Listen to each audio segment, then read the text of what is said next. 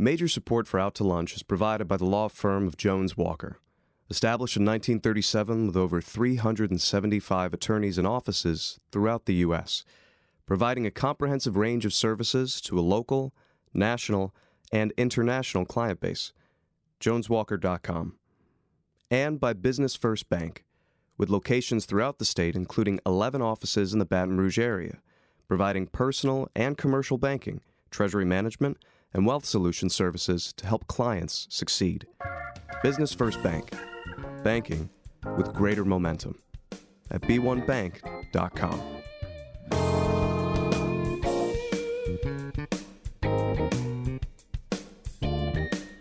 From Mansour's on the Boulevard, we're out to lunch with Stephanie Regal. Stephanie Regal is a broadcaster and editor of Baton Rouge Business Report. It's business Baton Rouge style. Hi, I'm Stephanie Regal. Welcome to Out to Lunch. Few subjects are nearer and dearer to our hearts than babies and children.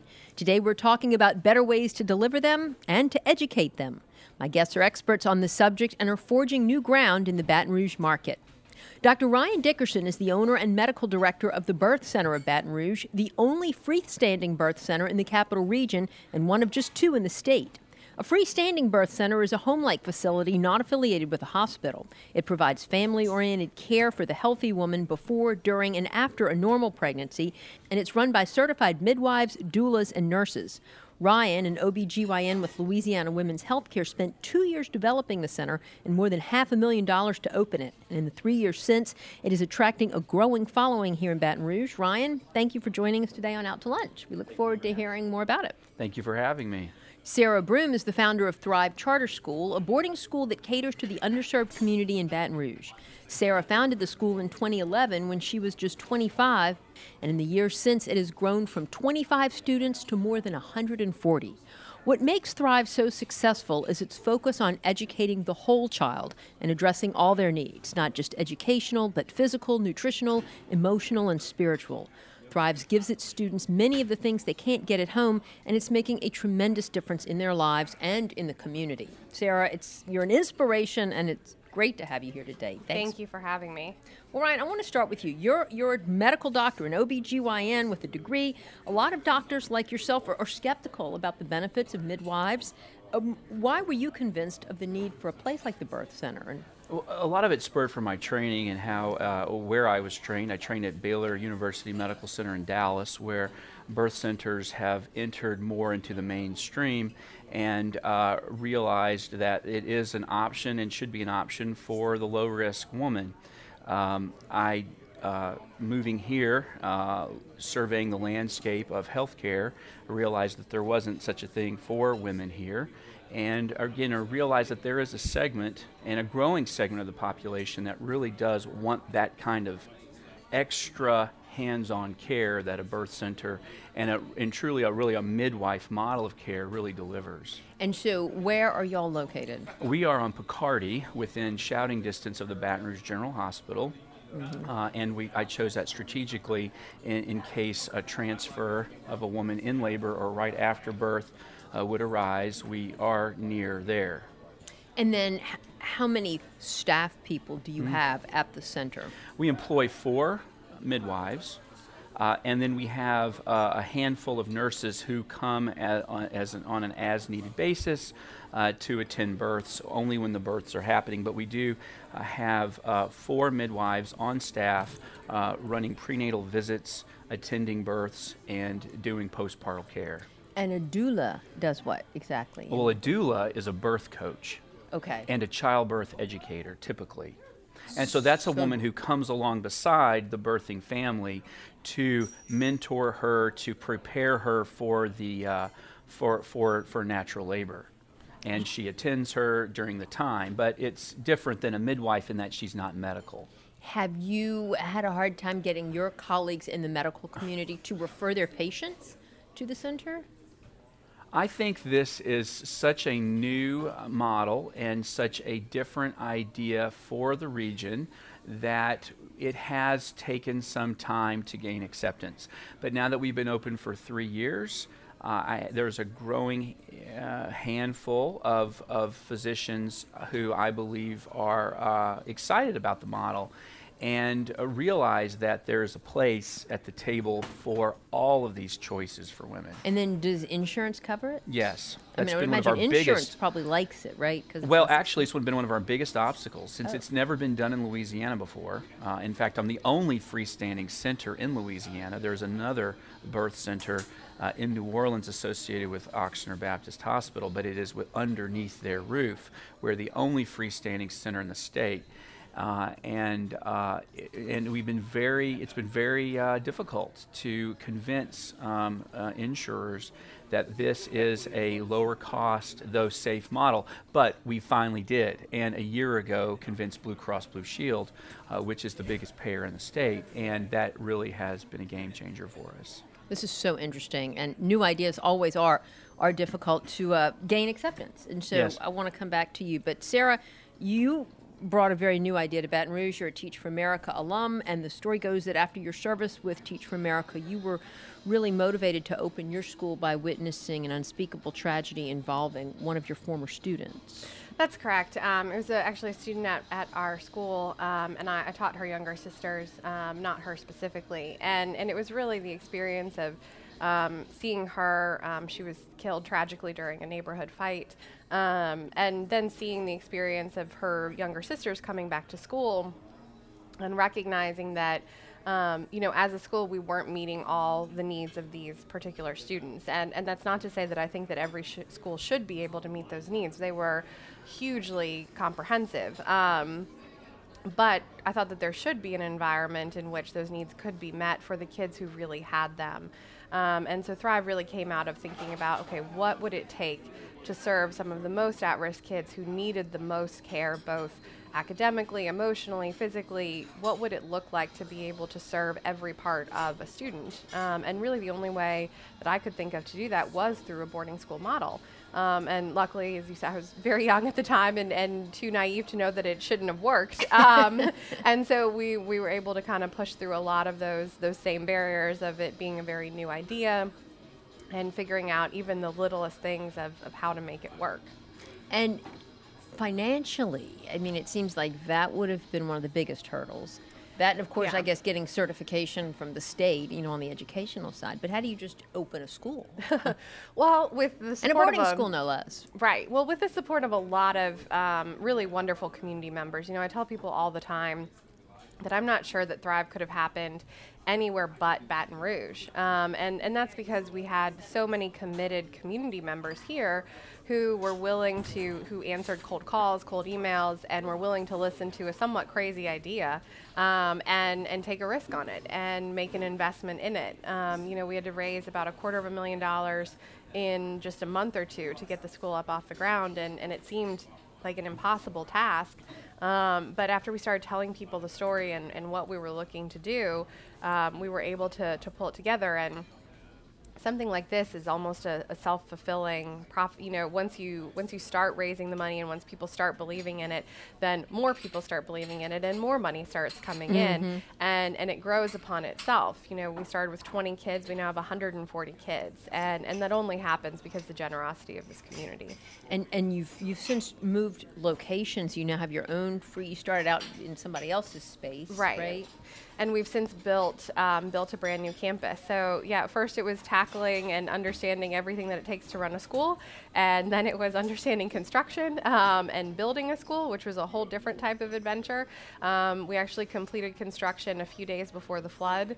It'll always be marked in my mind by that date. And so we just moved in. We're spending our first year in a brand new facility, which has been a real game changer for us. But it did take about 3 years to get the thing built, which was an adventure. and you mentioned your boarding school. Do all the students board? Is that a requirement or an option? All the students do board. What we always say is that the reason the school exists is to be a boarding school. And so if that's not what you're looking for, then we're not the right fit. For a student or for a family. And what we've also seen is, even when kids have to go to doctor's appointments or dance class classes or things like that that take them off campus, even for just a day or two a week in the afternoon, they really miss out on a lot of the camaraderie and the community building that takes place with the other students who live there, and it makes it a lot harder for them to engage and interact with the other students. So the boarding life really provides an opportunity for our kids to really build a great community. But it's really like a safe haven for many of these kids, is it not? For a lot of our kids, yeah, it is a very structured place to be, where there's a variety of things going on that in home life that maybe don't make it such a structured place to be. And so for us, it is, you know exactly what to expect, exactly when to expect it. Dinner is served every day at 7 o'clock. There's an expectation you do your homework every day. We go to bed at 9:30, although realistically we don't go to sleep at 9:30, but we aim for 9:30. You know, there's a very clear expectation of exactly what's going to happen. Kids never wonder if what they're going to have for dinner, never wonder what it's going to look like, never wonder if they're going to be sleeping someplace different that night.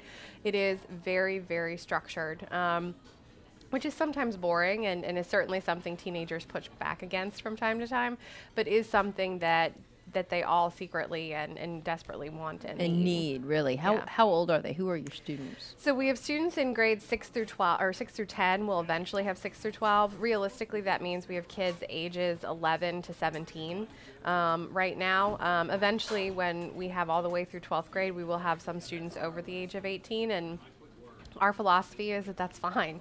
Yeah. You know, if it's going to take you an extra year or two to graduate from high school because they were behind coming in, nobody here has a problem with that. You're doing great. Let's get you through high school. And it doesn't really make that much of a difference if you're 19 years old or you're 20 years old when you graduate from high school. The idea is that you're in a great place, you're going to get there, and you're going to graduate. Ryan, who are your clients? And is there a demographic model or a typical birth center mother? Yeah, that's a really good question. Typically, our client is going to be a low-risk woman with, we have certainly certain criteria, which is a low-risk woman with no medical conditions, with pregnant with only one baby. So no twins or triplets are done at our birth center. The baby has to be in the head-down position at the end. And so those are kind of sort of the overarching, low-risk status of our clients. However, the demographic does tend to be a woman who is educated and really more of a holistic mindset, more of a natural mindset. And so that does tend to be the crowd that we get, though. Of course, we really just want to make birth better in Baton Rouge and in the Capital Region. And so by us encouraging women to stay healthier through their pregnancy in order to have a lower risk of birth and a lower risk of cesarean section and a better outcome overall, and if that has influences on the rest of the community, then we're really happy about that, No too. question. What would be the benefits or the reasons for wanting to go to a birth center, use a midwife as opposed to an MD? We find that, I have found that some women do just appreciate more of that midwife model of care. And I mentioned this earlier, and really what that is the philosophy, true philosophy of midwifery is that pregnancy and birth is considered a normal part of a woman's life. It is not a disease state. It's not something that's about to go wrong.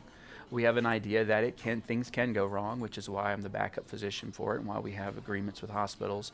But if we keep her low risk, she is likely then, and studies show, likely then to have a healthy birth and a better outcome. And so it's really a philosophical change. So it's women that are searching for that philosophical change. I think more than anything, they're tired of the quick visits, going through quickly at the doctor's office, maybe not quite getting all of that that education, et cetera, that they want. Have you had to step in? Oh, yes. A lot of times? We have a 12% transfer rate before birth. And so those women become my patients in my office in a hospital setting. And we have about a 6 to 8% transfer rate during labor. Okay. So 6 to 8% of women that begin their labor in the birth center ultimately will need to be transferred. And a lot of times it's for pain relief, or it is for their labor has stalled. And so thankfully we've not had an emergency yet. Nationally, the rates of emergency are far less than 1%. That's great. That's very encouraging. You're listening to Out to Lunch. I'm Stephanie Riegel. We're talking to Dr. Ryan Dickerson of the Birth Center of Baton Rouge and Sarah Broom of Thrive Charter School. Sarah, what are your metrics for success? How do we know if what you've brought is working? Is it better test scores, or is it healthier babies, fewer complications? For us, test scores are a huge part of it. And I think in the beginning, they were kind of the main source, because the other piece of this that is kind of the social emotional growth, the holistic care of students, they're incredibly hard things to measure. We've looked into a lot of different ways of measuring them. We've tried a lot of different ways of measuring them. We've never really been successful at finding the thing that is a great metric of that additional growth. And the test scores are simply the easiest. But as we've seen over the years, most of our students come to us. We start in 6th grade. The majority of our students that come to us are reading at a 2nd grade level. And so even if they, after 1 year with us, if they start reading at a 4th grade level, that's a huge increase and that's a huge growth, but that doesn't necessarily translate to test scores. So we look at test scores, but we also look at retention factors. We look at parent satisfaction. We look at student satisfaction.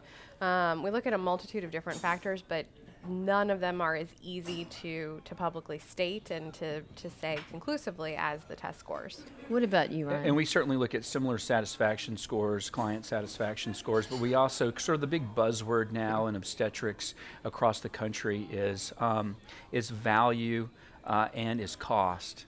And we're finding that at birth centers across the country, we're a third of the cost of hospital birth. Wow. And the other big buzzword now, or the big sort of trend that we're looking at nationally, is cesarean section rate. And so birth centers have been monitoring their C-section rates really since the early 90s. And that rate has stayed 6% of all women receiving care in a birth center. Okay. Granted, these are low-risk women. These are highly motivated women.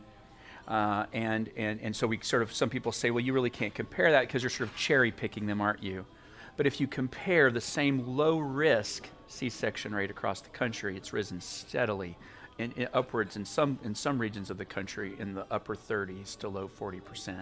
Well, why is the low risk woman C-section rate that high in particular parts of the country? And why has birth center cesarean rate stayed 6%? Interesting. Yeah. And so and our cesarean rate is 3 to 4%. Something we're very, very proud of. So that's a metric that we use as well. Do you get pushback from your fellow physicians, or do they look at you a little bit crossways? I think they're warming up to the idea. Yeah. I'd like to think. How receptive has Baton Rouge been to y'all's ideas? I mean, you said yours is growing. Thrive was embraced certainly by the power brokers in the community that realized the benefits. Yeah, I think we've been very well embraced. I think it's still a new concept. It's still certainly something we have to explain a lot to families. There's an assumption with a boarding school that it's a military environment or some kind of boot camp, something like that. And that's just from what people see on TV and in the movies. And because the idea of an academically focused boarding school rather than kind of a behavioral institution is a pretty new concept, especially for folks in the communities that we're working in. And so we have to do a lot of education about what our model is and what it isn't, But other than that, once folks have kind of gotten in and seen it, what we've seen is that it just takes somebody physically seeing it, putting their eyes on it, and then they're really on board with what we're doing, especially when you start looking at some of the cost savings that are involved and how well and how effective the model is for certain at-risk students, which sounds very similar to what you're looking at, that it's one of those things where there's a lot of barriers to getting something brand new started, where you're dealing with insurance. We had a similar thing dealing with insurance. It took us a long time to find an insurance policy the first time around. Really? We weren't a 24/7 boarding school. We're 24/5. And so we looked more like, for insurance standards, we looked more like a summer camp. And so we had to shop around for all kinds of different insurance policies just because it's something that isn't traditionally done in the Louisiana market. So even just little things like that you kind of have to figure out slowly, that I always think of as logistical issues, and to me, there's no logistical issue that you can't overcome with time. There's no bureaucratic issue you can't figure out a way to work through or around or whatever it takes, but it does take time,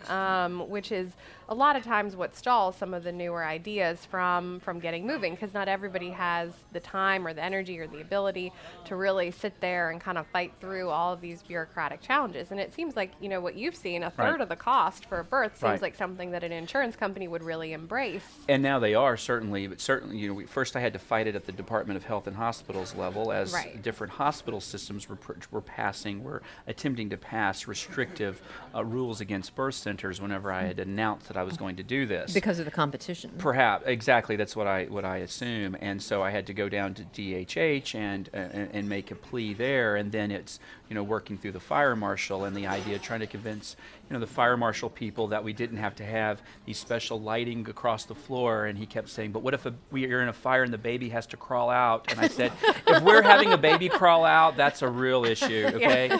You know, the bigger baby's problem like than fire. Exactly. The baby doesn't need to have the, you know, so it's just these bureaucratic things that you just stay patient and you keep your vision. So it's about the vision and being pure to your vision, and it oftentimes will come along if you stay pure to that. And there are times, at least we've experienced, where staying pure to that vision meant walking away from some opportunities that were available to other places. For example, you know, we're currently in a situation where we're not able to apply for any federal grants through the charter school program. You're not able to apply for federal grants. We're not grants. allowed to. Wow. And the reason behind that was the Department of Education has a very clear, the Federal Department of Education has a very clear set of standards around enrollment criteria and an admissions process, and that it has to be a completely open process for a charter school.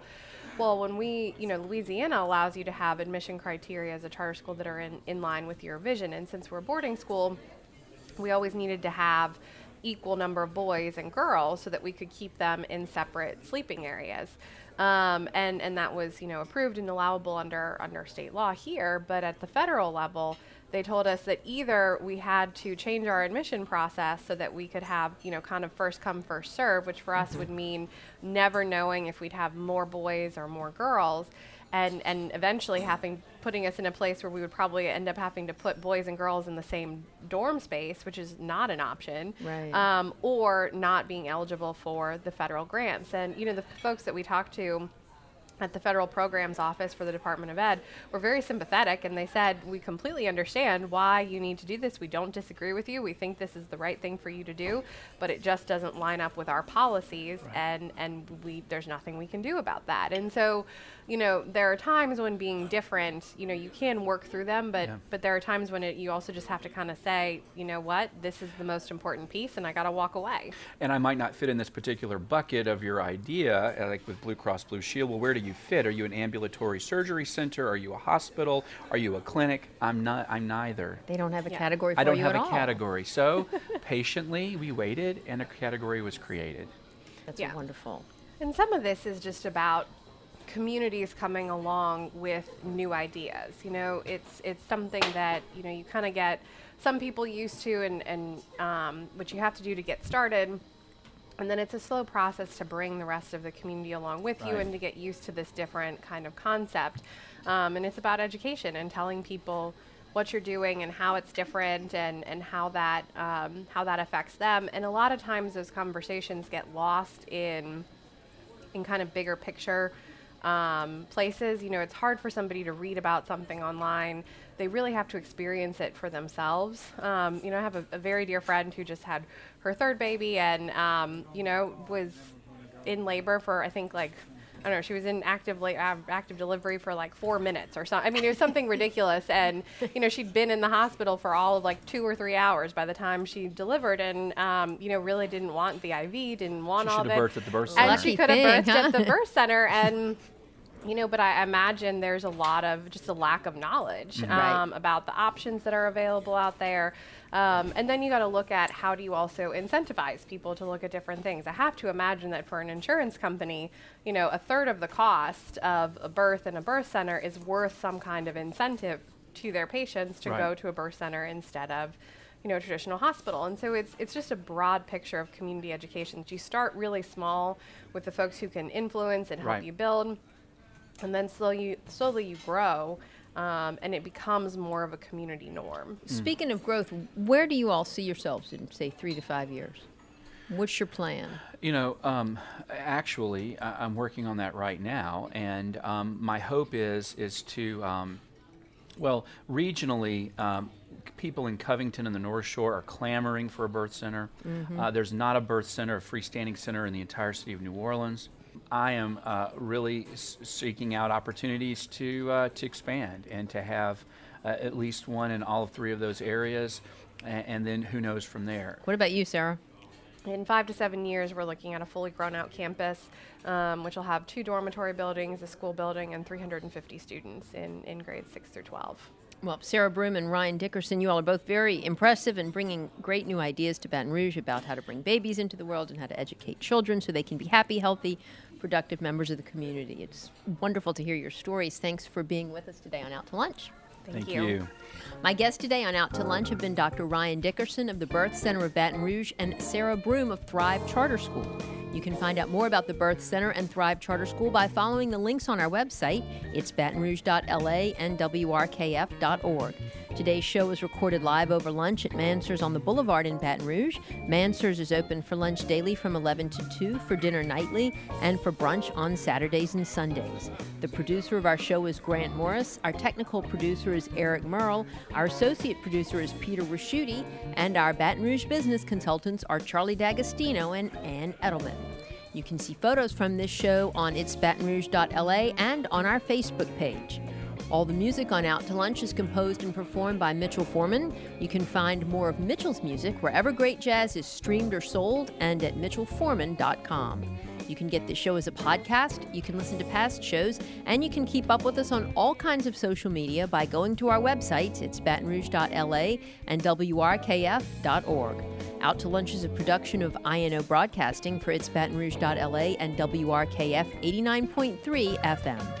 I'm Stephanie Riegel. Thanks for joining me. I look forward to meeting you again next week around the table here at Mansur's for more business Baton Rouge style on Out to Lunch.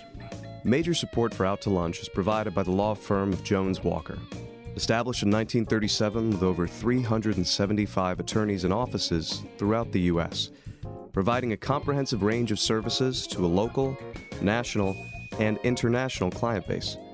JonesWalker.com.